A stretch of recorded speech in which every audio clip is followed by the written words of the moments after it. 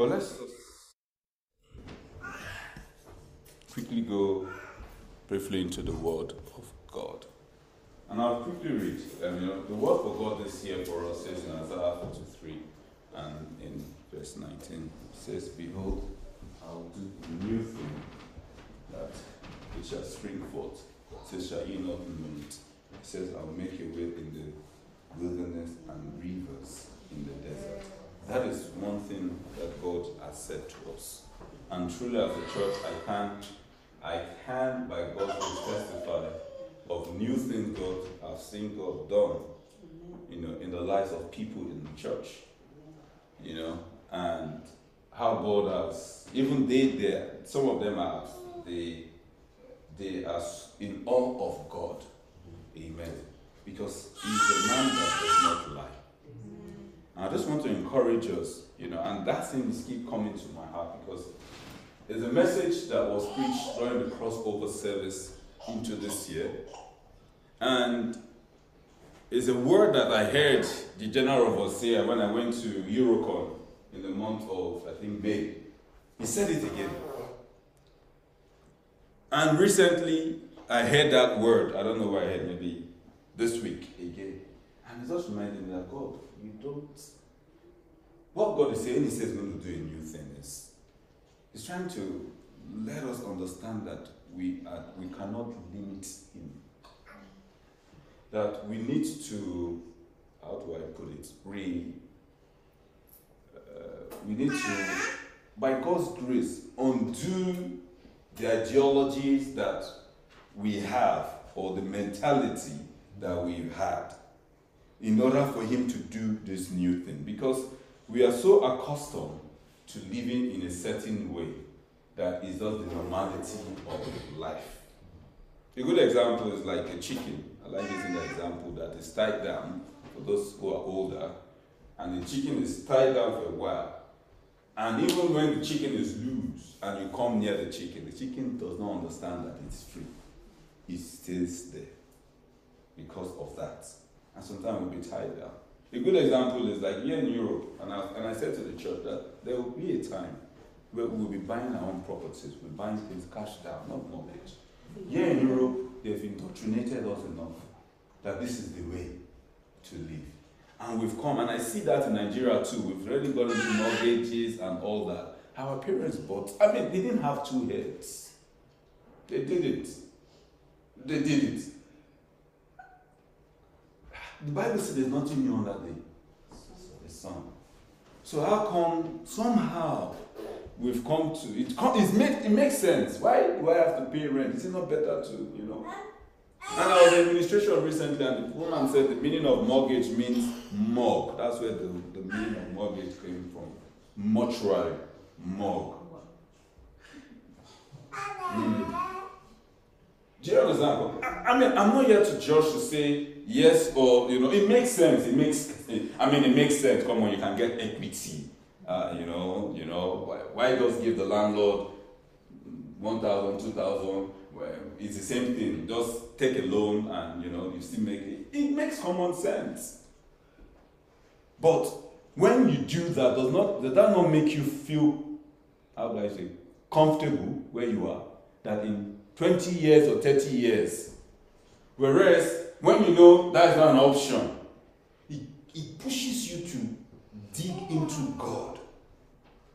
To get the idea that you need to get there and seek opportunity. Like for my mom, I was telling people that my mom bought houses, cash down in UK, all that, many years ago. That to the point that when she was buying a house, they didn't want her to move into a highbrow area because then blacks, it was the Jews, where, the Jews, they love themselves, they live in the community. And a black woman coming to, no. Usually they will gang up, they will put money together and buy that property so that nobody buys there. So my mom was so determined. They increased the price, she increased it. They increased the price until she had beat them and she bought the property. I'm talking about in the 80s. And this is in England. So, we need to trust God. God is telling us to dig in there. And the idea is, and for me when I look at her, it's like she dug in deep. She was just like a cleaner, or call it a nurse, someone that helps in cleaning hospitals and all that.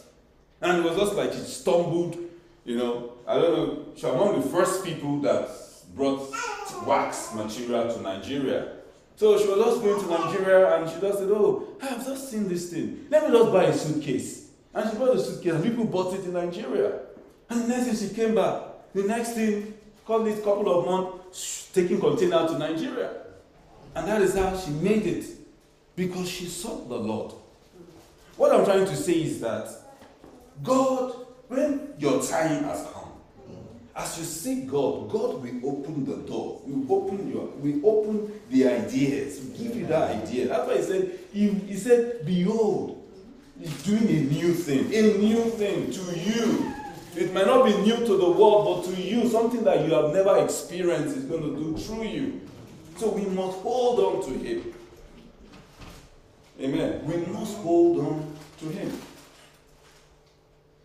And one thing I just want to read quickly in the book of Daniel chapter 2 from verse 1. Read it really fast. It says, now in the second year of Nebuchadnezzar's reign, Nebuchadnezzar had dreams and his spirit was so troubled that his sleep left him. Then the king gave the command to call the magicians and the astrologers, the sorcerers, the Chaldeans, to tell the king of his dream. So they came and stood before the king. And the king said to them, I have had a dream. He said, and my spirit is anxious to know the dream. Then the Chaldeans spoke to the king in Aramaic, O king, live forever. Tell your servants the dream, and we will give the interpretation. The king answered and said to the Chaldean, my decision is firm. If you do not make known the dream to me and its interpretation, he says, you shall be cut in pieces, and your houses shall be made as ash heap. However, if you tell the dream and its interpretation, you shall receive from me gifts, rewards, and great honor.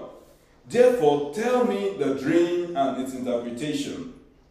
They answered again and said, King, let the king tell his servant the dream, and we will give him interpretation. The king answered and said, I know for certain that you will gain time, because you see that my decision is firm. If you do not make known the dream to me, there is only one decree for you.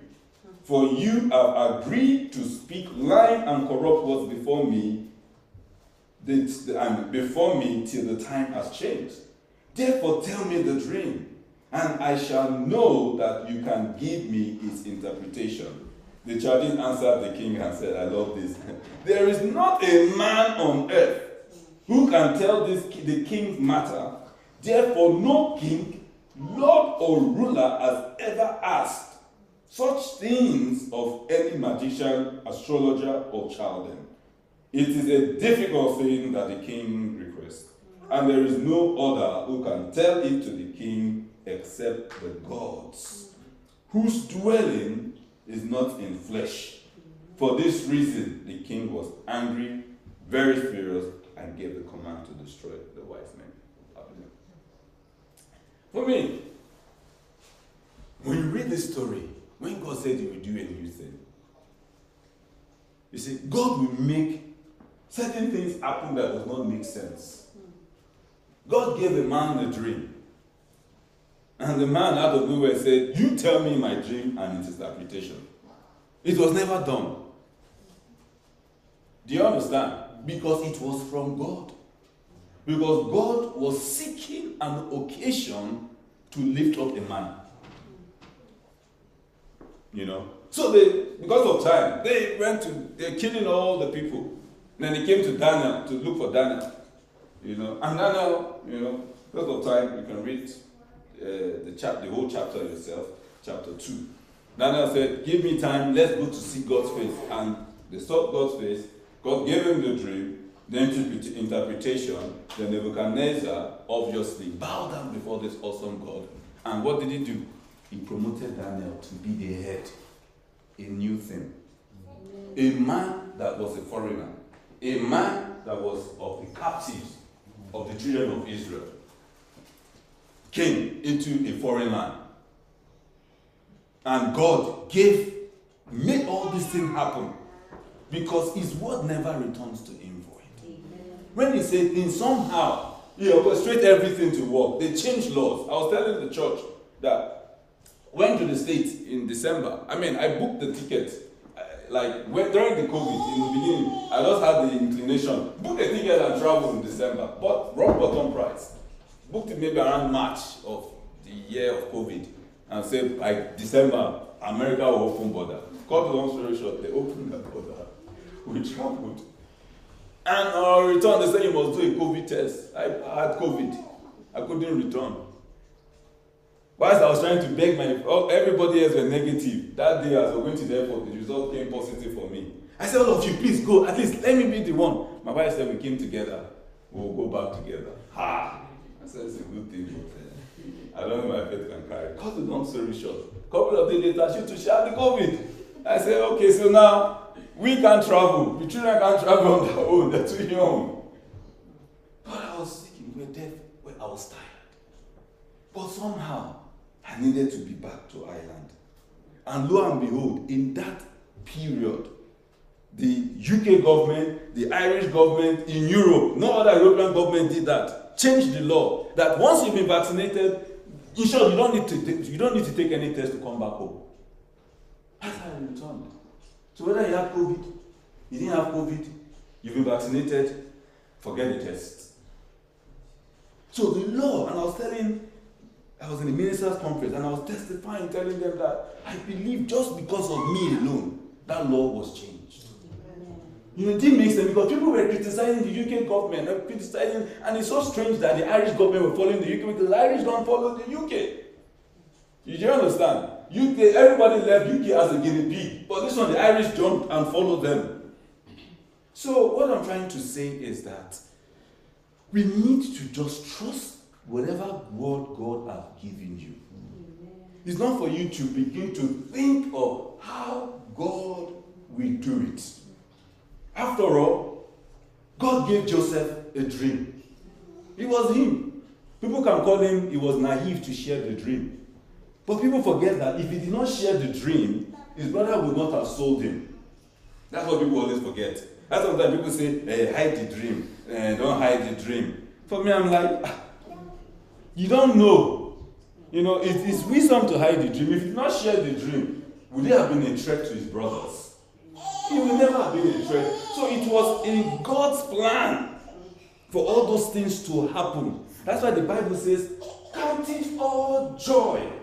That sometimes the temptation you are going through, the trials you are going through, there is a reason. But it's not that we want it so easy. That, oh God, let it just be so smooth and good. It doesn't work that way. It's very rare that it works that way. That's the truth. That's the honesty of life. Ups and downs. But somehow it's strengthening you. Somehow it's molding you. Somehow it is giving you, backbone to stand.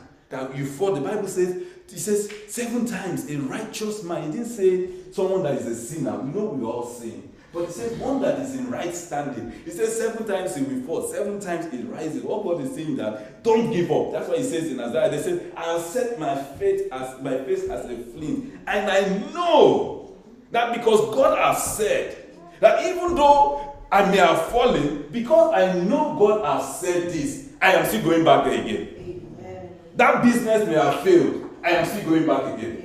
And I testify, and I'll tell you someone that Dyson, who is not, I don't know if he's a Christian, the guy, go and read it on the internet. He did a prototype of different Dyson. He failed over 900 and something times trying to create a Dyson.